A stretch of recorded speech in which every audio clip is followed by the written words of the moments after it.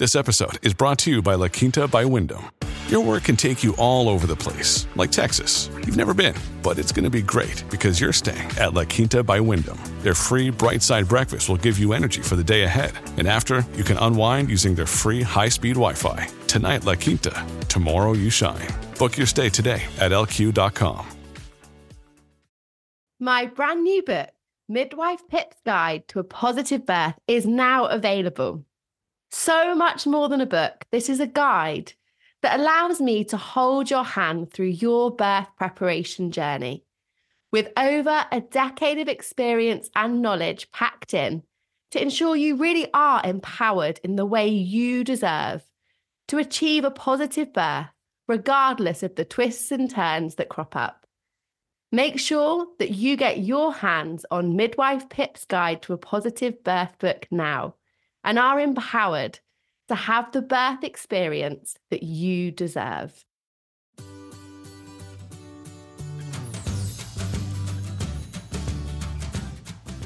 To those of you who are Season 1 listeners, welcome back.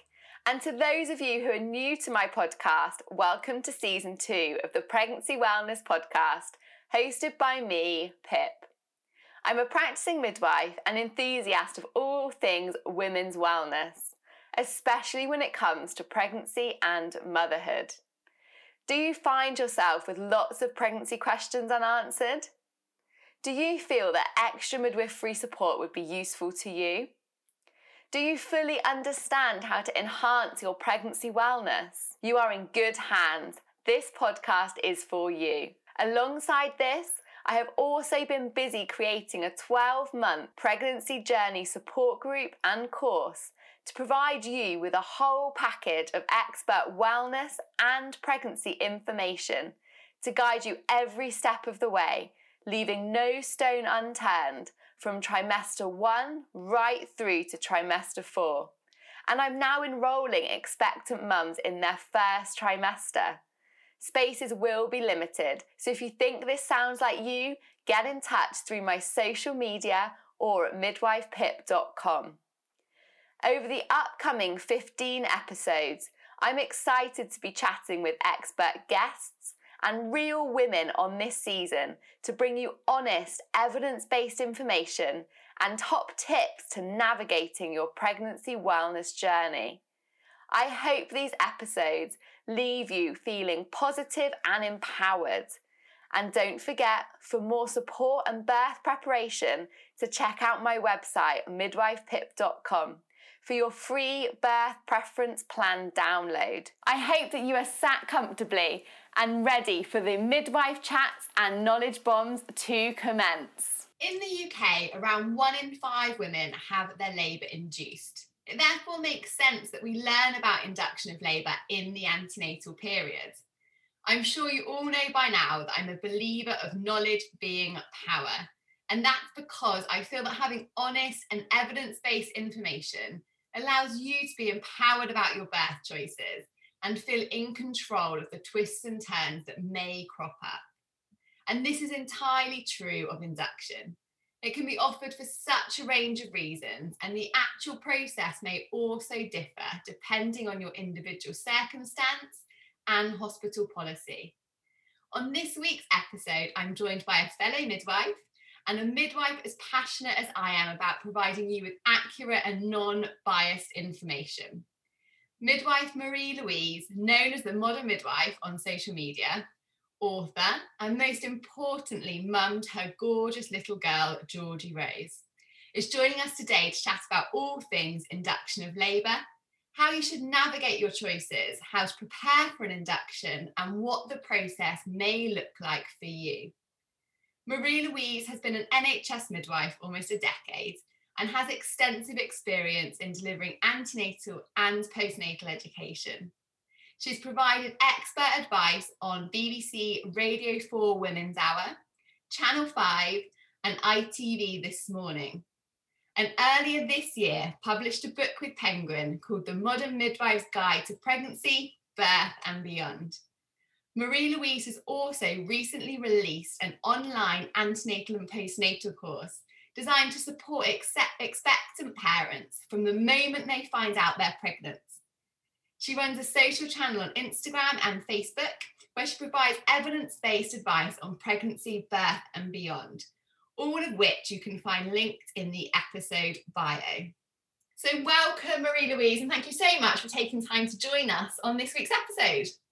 Thank you so much for having me. How are you? Yeah, really well, thank you. I know life is crazy busy for everyone at the moment, so I'm really grateful for you giving us some time to chat about this subject that I'm sure you also get loads of questions about from women on social platforms. Yes, definitely. In fact, I think induction of labour is probably one of the most common questions that I get. Yeah, totally agree. Now, we spoke about before, Marie, I know we've done some chats about induction, and actually so many more women are induced than we perhaps realise, which can be quite useful when you're going through it yourself. Yeah, definitely. It is really common in the UK, and it is actually rising as well.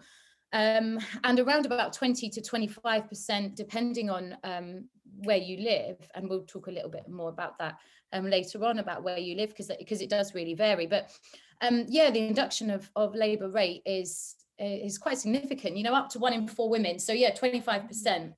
That is a lot of women, and there's probably quite a good chance that if you are pregnant at the moment, that you do know someone that has either been offered an induction of labour or has already had an induction of labour with a previous baby. Definitely. And I guess from my point of view, Marie, I always think that induction is probably rising because perhaps people are able to get pregnant in the modern world that perhaps years and years ago may not have been able to. And also we are doing loads of amazing work to help reduce the risk of things like stillbirth and poor outcomes for mums and babies. And so that's where sometimes that induction rate can start to creep up. But actually it's worth balancing that, isn't it, with the outcomes that we're looking at improving. Yeah, exactly that. And that's part of our job, isn't it? Is just constantly risk assessing and saying, actually, which option is more beneficial to a woman and also to her baby. And that is a constant juggle. And that is one in which, you know, I talk about this all the time about how people view risk differently. And something that I might find really safe, you might be horrified at, and something that I am horrified at, you might find really safe. So it's just about, I think one of our main jobs is for us to be able to relay the information and the facts accurately, and then encourage women to make informed, and their families to make informed decisions about what they would like to do, because then we can remove ourselves, and we've done our job of helping them to balance that risk. But that's the beauty, in a way, that the power is always in the woman's hands. And I always say, you are the birth boss. Like, I'm not here to tell you what to do with your birth. I can help you, give you lots of information and research, but you're the birth boss. Yeah, that's so important. The control is completely in women's hands, isn't it? Sometimes people explain they felt out of control, but actually it's your body. So if you say, yes, it happens, if you say, no, it doesn't, you are always in control of these decisions. But like you said, it's about having that information, isn't it? And that's the missing loop sometimes. Yeah, exactly.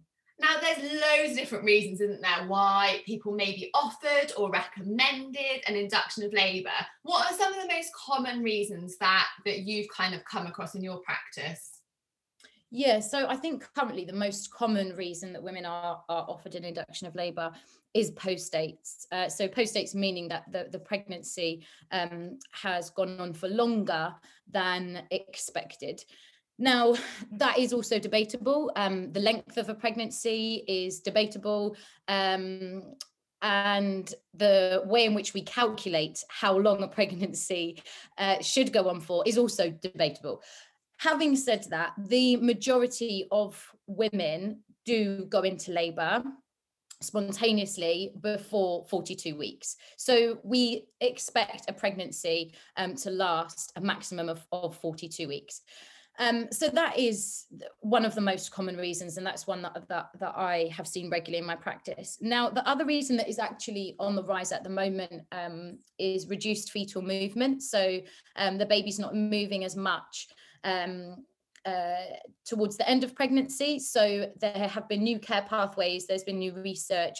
And actually, if I'm really honest, no one is entirely sure what reduced fetal movement really means. So with reduced fetal movement, in a lot of hospitals, they have decided to put a care pathway in place whereby if a woman reports reduced fetal movement on a number of occasions, and that does vary around different units as well, depending on where you live in the country, but they will perhaps then offer you an induction of labour if you are term, meaning that you're more than 37 weeks pregnant and you've had repeated episodes of reduced fetal movement. The other reason is if your waters have gone and if you don't go into labour. So I think for me, anyway, those are probably the three most common reasons. What about you, Pip? Yeah, definitely. I agree. They're quite often common reasons that women crop up. And then there's sort of medical complications. So, for example, for women who maybe are gestational diabetic, or there are other concerns in their pregnancies, perhaps they've had some bleeding or they've got a medical condition. And the thing with induction is I always like to think of having like a pair of weighing scales. And on one side, we've got the benefits of keeping your baby in. Yes. And on the other side, we've got that risk of keeping your baby in, and it's constantly weighing that balance, isn't it? What are the benefits and what are the risks? And it's that constant kind of weighing scale balance. And that's a lovely analogy. I'm going to pinch that one. Yeah, I love it. I'm quite a visual person, so that for me helps me make these kind of decisions in life, not necessarily just about things like induction, but just in life. And interestingly, a couple of the most common ones we spoke about, so the reduced movement and the going post-date, the benefit and the risk balance is very much great if we can keep growing your baby and nourishing your baby in the womb, but actually is the placenta perhaps not nourishing your baby quite as well? Might we be better doing that on the outside?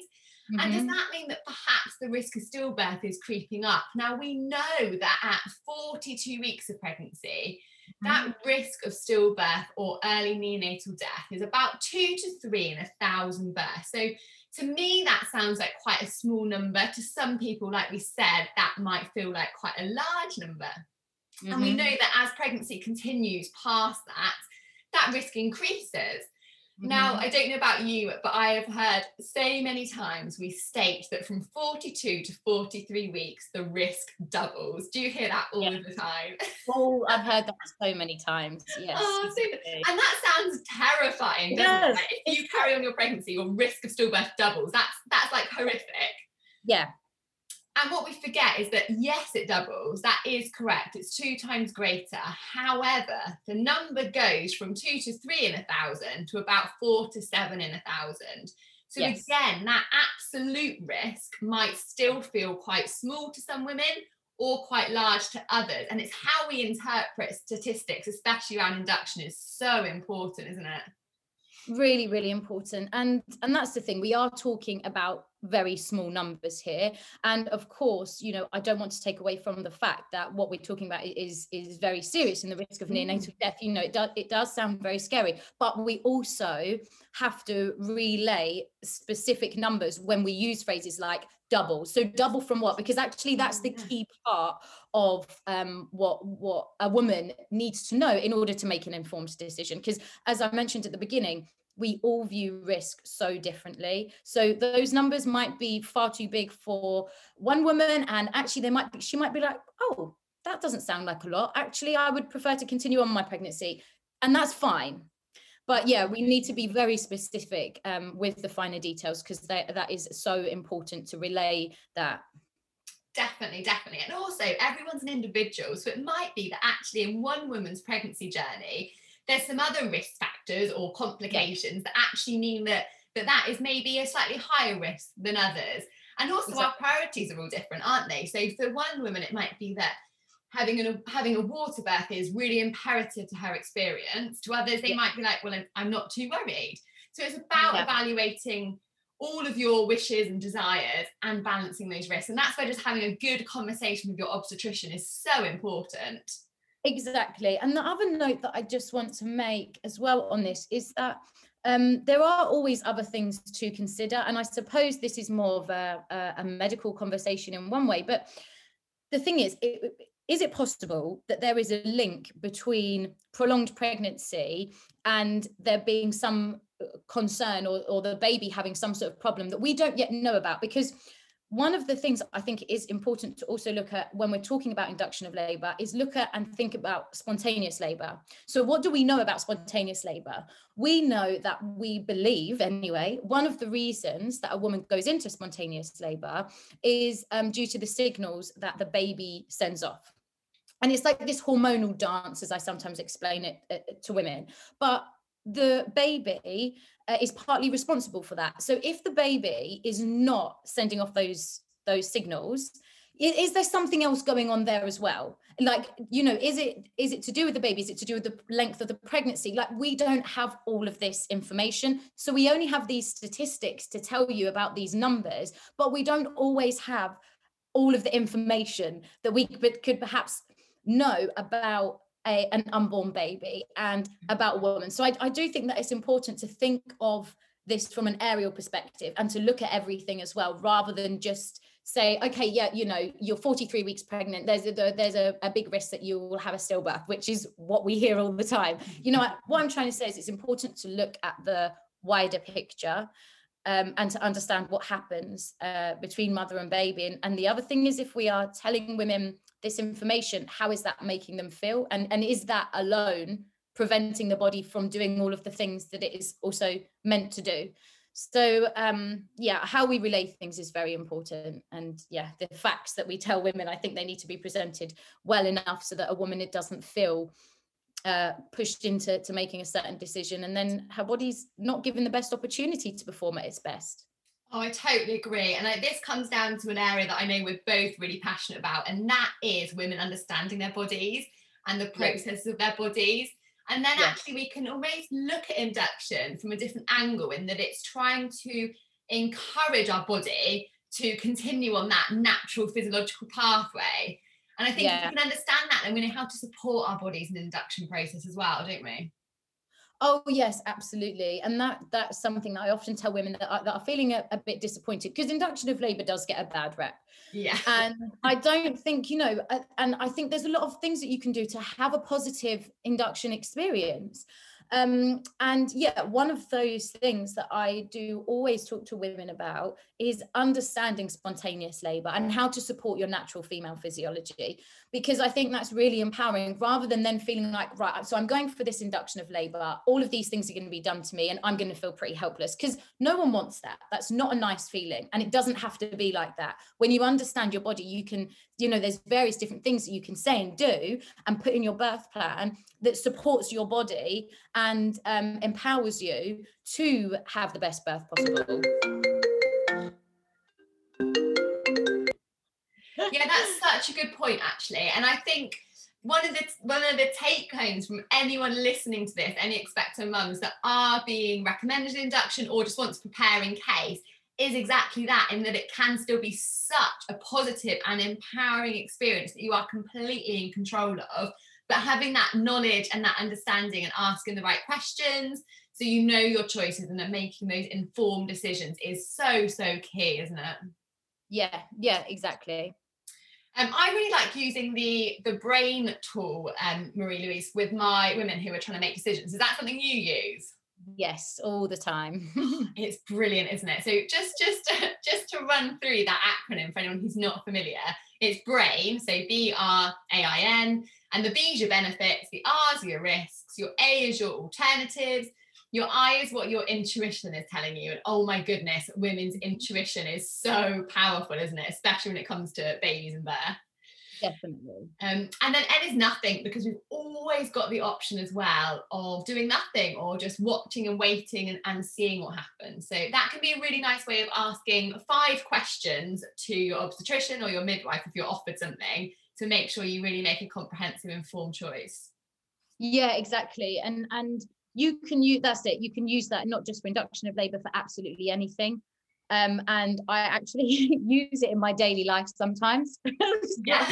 Nothing to do with me. I'm like, right, so what's the benefits of this? What are the risks of this? You know, and you run through it, and it's such a helpful tool to have. And then when you can decide what happens. So once you have all of that information, then you can move forward. Whereas sometimes I think when you're pregnant, you are a little bit overwhelmed and you are very vulnerable. And it is a difficult time, especially in these current times. I think a lot of women are feeling more fearful. They are feeling like they've got a lack of control. And this is one way of regaining some level of control and also feeling less vulnerable, because you're able to clearly see, okay, these are the benefits, these are the risks, these are the alternatives. Now I need to listen to my instinct, to my intuition. And actually, it's very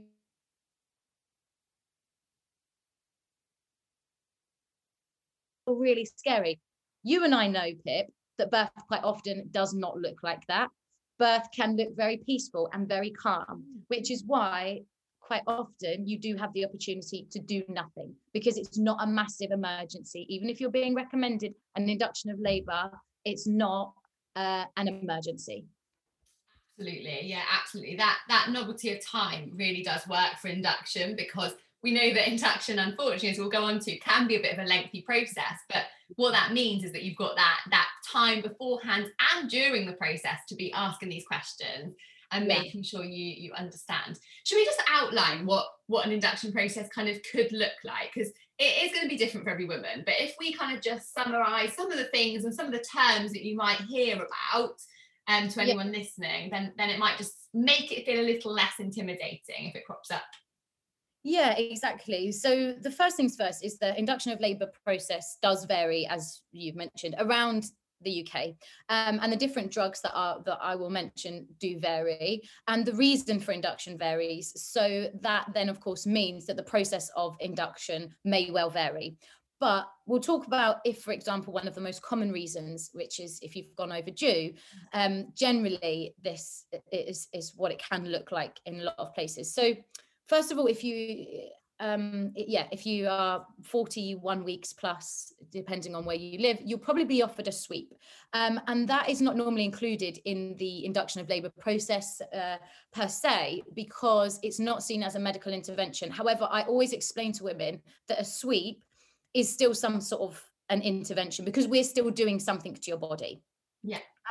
So you will probably be offered a sweep, and you might be able to have a few of those. So that's just where a midwife finds the cervix and tries to stimulate the cervix, and we call it a stretch and sweep. So if we're lucky enough, we might be able to get a finger in to actually stretch that cervix as well. And the aim of that is to send messages from the cervix to say, ta-da, wake up, we need to go into labour pretty soon.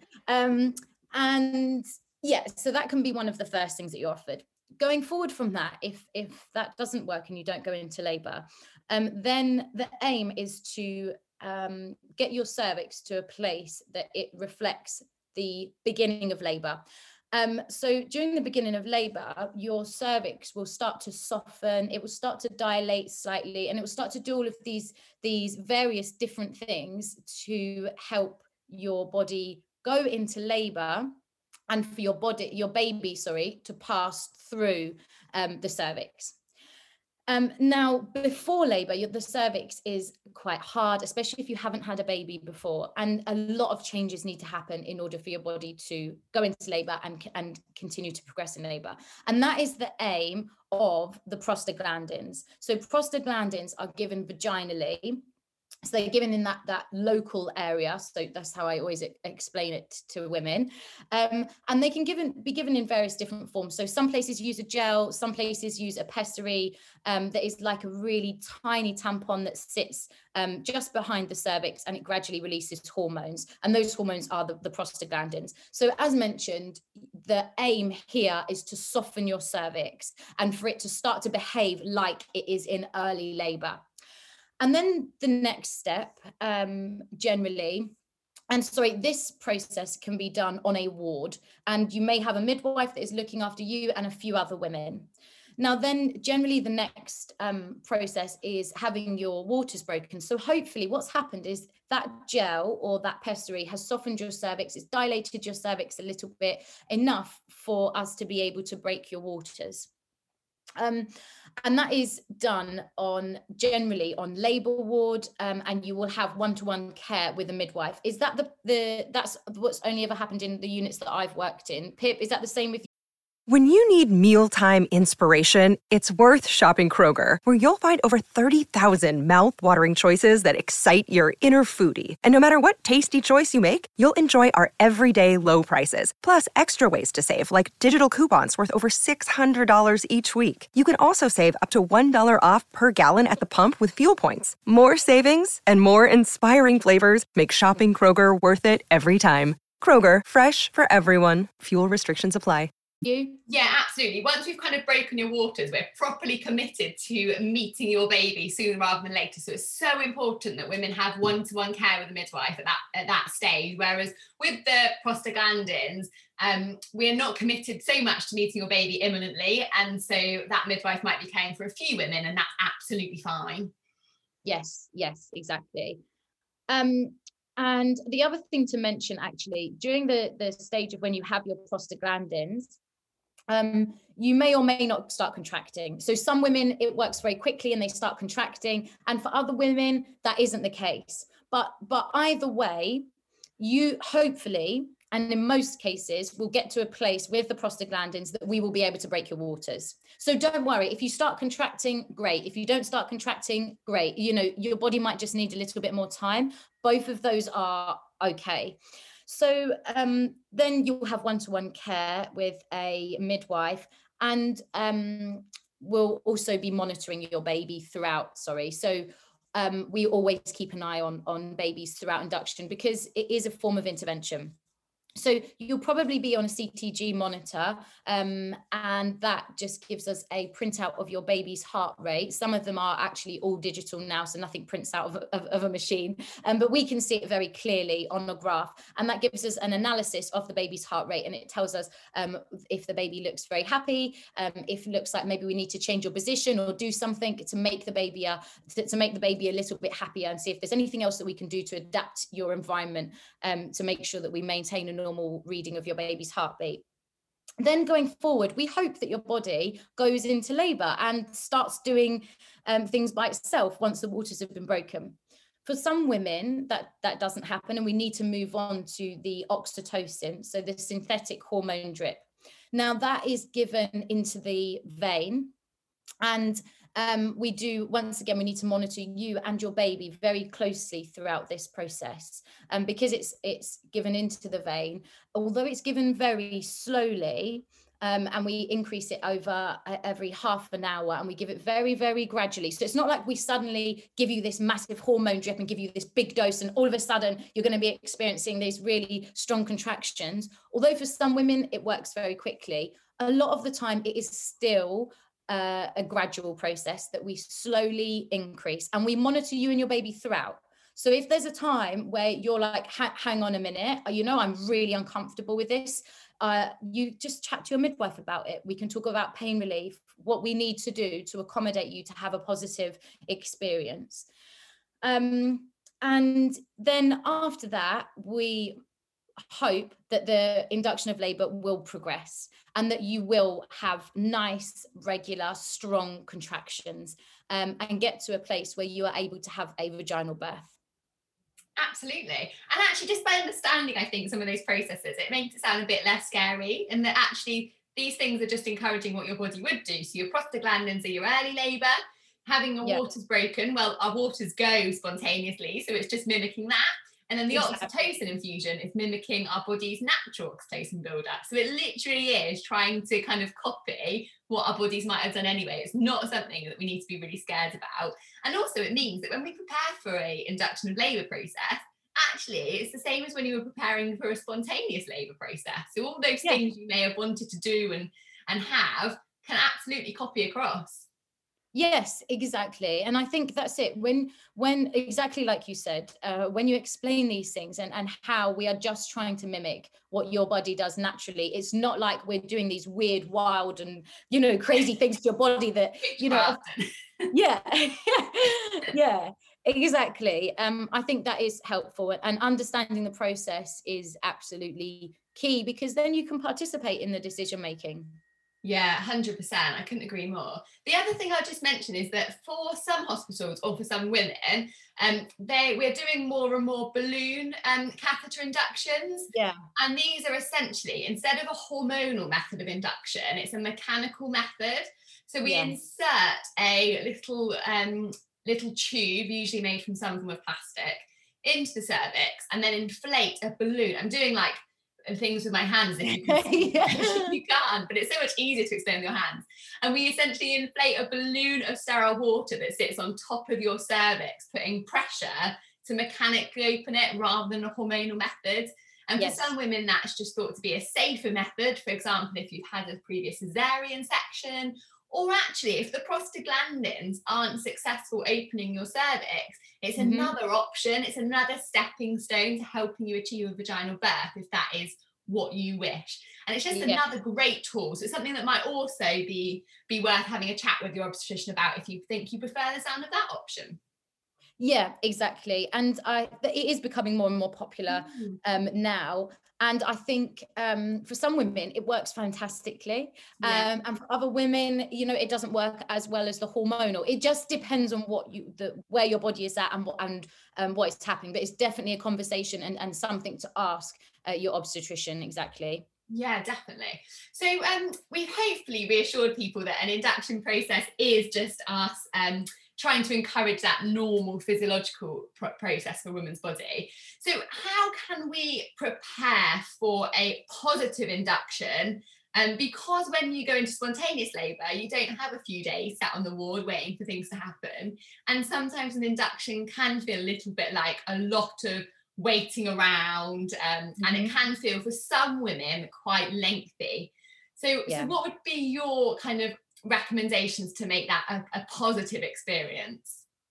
Yeah, so I think understanding what happens to your body naturally is a great place to start, because that we are working with your body.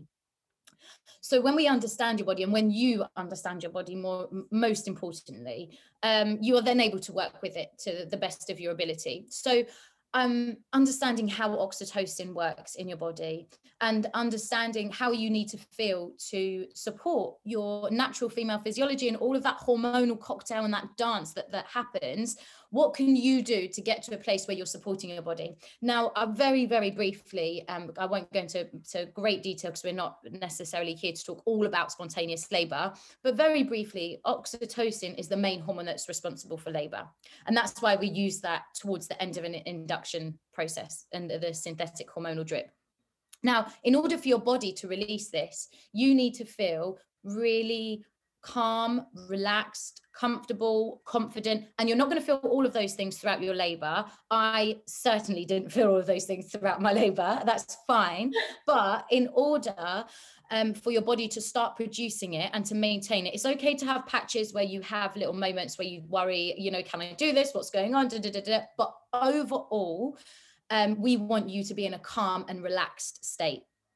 And we want to facilitate your body to release oxytocin. Now, that might look like to you having an eye mask on and blocking everyone else out and listening to hypnobirthing tracks. Or to you, it might look like having the lights on, having a bit of some dance tracks on, you know. And I've actually seen women do this, have dance music on and having a little dance in their behind their bay, and they're going for it. That's fine. You know, I think I love hypnobirthing. I'm a qualified hypnobirthing teacher, but I don't think that you have to use a certain method to get the birth you want. I think it's very individual.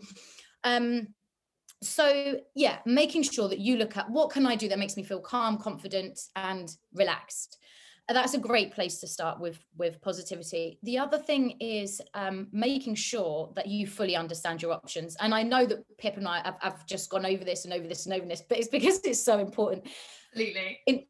In order for you to have a positive, we now know that birth experience is actually less about what happens and the length of labor and even how painful labor is. What we know is that positive birth experience relates to women being in control, and you can only be in control if you understand your options. So ask questions, ask as many questions as you can possibly think of, and no question is ever a silly question.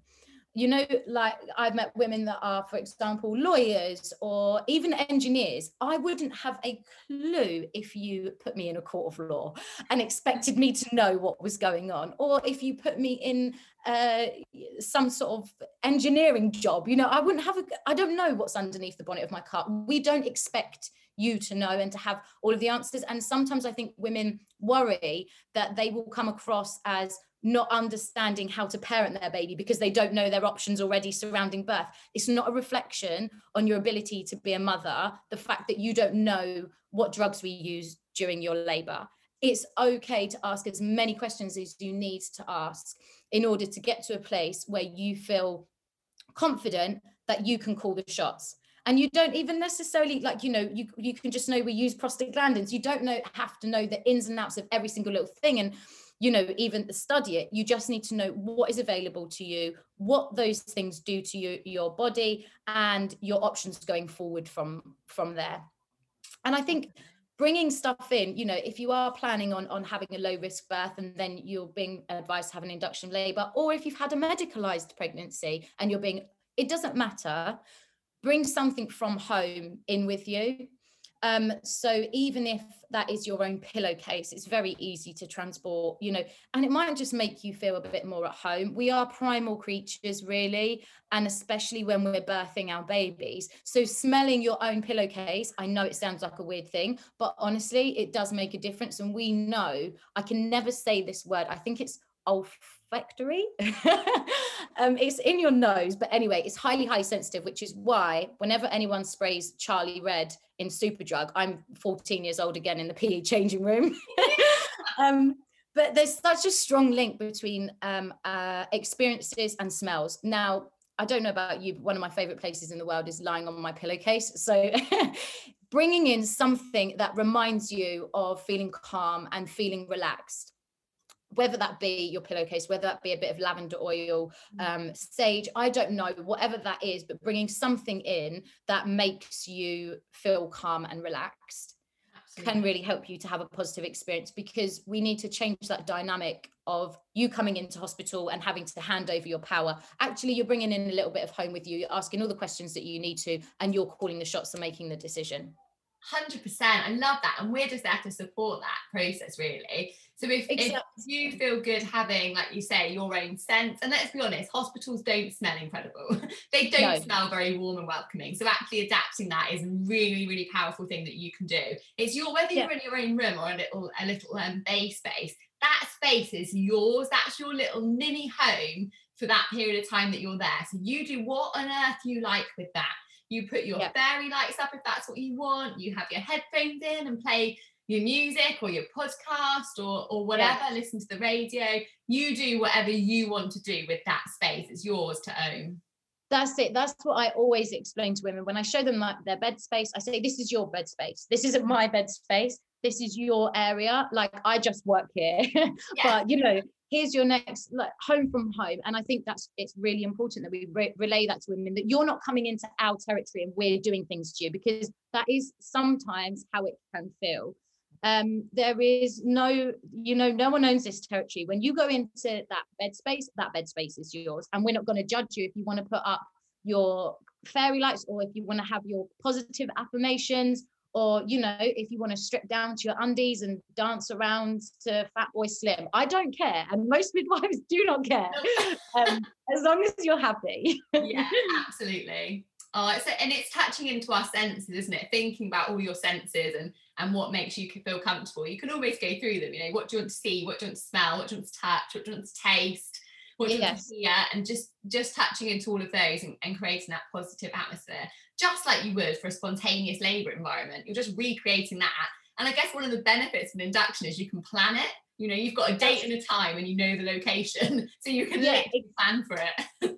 That's it, exactly. And that can be quite reassuring in some ways to some women, that they like having that date and that time. I mean, I have to caveat it with that can change depending on how busy the unit is. But, you know, most of the time we accommodate, if we've given you a time and a date, it is going forward from there.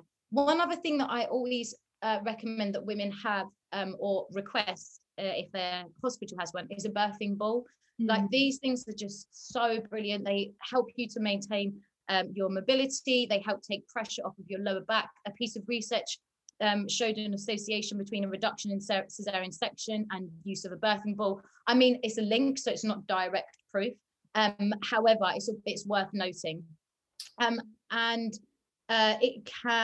can also be monitored on a birthing ball as well, because we do need to monitor your baby, as mentioned, throughout the process. So if you have a birthing ball, it gives you the opportunity to get out of the bed as well. And if you don't feel like standing, you've got something really comfortable to sit on. Definitely. I do believe that beds are for sleeping in. I don't know about you, but during your induction process, unless you are asleep, you really want to be upright and active and mobile and hydrated and nourished, because that's going to help your labour to progress and also your baby to get in a really good position, which is essential for labour and birth to hopefully go as smoothly as possible. So definitely lots of things to plan for when it comes to birth and also induced birth. Yeah, exactly. Now, Marie, anyone that comes on my podcast, I always ask for 3 top tips. So sorry to throw you on the spot a little bit, but you haven't escaped. So okay. No worries. Yeah. Although I think as midwives, it's hard to narrow things down to 3 when we're really passionate. But could you give us your 3 tips to an expectant mum listening to us today who has been offered an induction and perhaps isn't sure what to do or how to plan for that? Yeah, so I think the top number 1 thing that has been the running theme throughout this podcast is understand the process. So understand what may happen and when that may happen and what your options are. So what might happen? What type of methods are your care providers suggesting that you are induced via? Is it prostaglandins? Okay, in that time, are you able to have someone with you or not? What type of monitoring do they offer?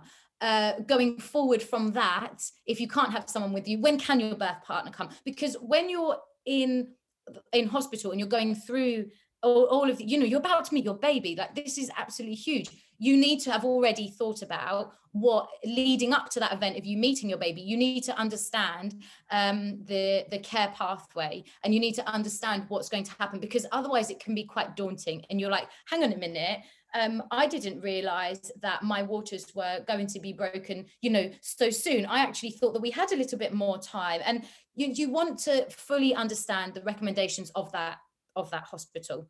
Definitely. So nothing's ever a surprise. And then also the other thing is, I would say, make sure that you work with your body, because as mentioned, this is what we are trying to do. We're always working with your body. So when you too work with your body and you do feel as calm as you possibly can, that makes such a big difference. And remembering as well that you are your body and your baby's expert. We can only tell you a certain amount of things about yourself. So, if you're having and you're told about your induction of labour process, and you're told, oh, it might take however long to start working, and then 20 minutes later you're in pain, you know that you're in pain. So don't necessarily listen to us when we're like, okay, it's probably going to take a few hours. You're what's happening to you is what's happening to you. So you may be given various different bits of information. We are all unique, and we can only go by what the research says and now experience as midwives. But you may have a slightly different experience, and that is okay. Just talk to us about it, and remember that you are the birth boss. I love that, birth boss. It's brilliant.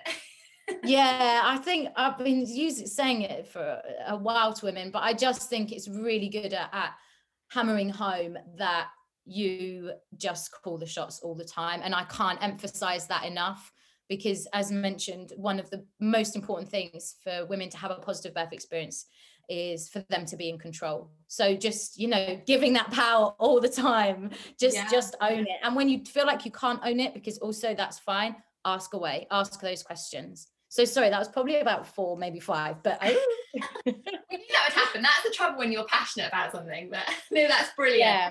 And I really hope that our chat today has just helped to reassure some mums out there who are perhaps anxious about the prospect of an induction actually realise that they don't need to be, and there's loads that we can do. It will still be a really positive, empowering experience for their birth. Yes, yeah, exactly. Thank you so much for having me. Thank you so much. It's been lovely to chat. We'll speak soon. Speak soon. Thank you. Bye. Thank you so much for listening to this week's episode. I really hope you enjoyed it. If you found it helpful, then please hit subscribe and leave a review. It really does make a huge difference to the number of women we can reach out to and empower. For daily free information, inspiration, or details on our bespoke antenatal education courses, head over to my social medias at midwife_pip and my website, midwifepip.com. I would love to hear from expectant mums who have found this episode useful and wish to embrace further support on their wellness journey. Pop your details in the Your Pregnancy Journey tab on my website and I will be back in touch. Thank you and see you next time.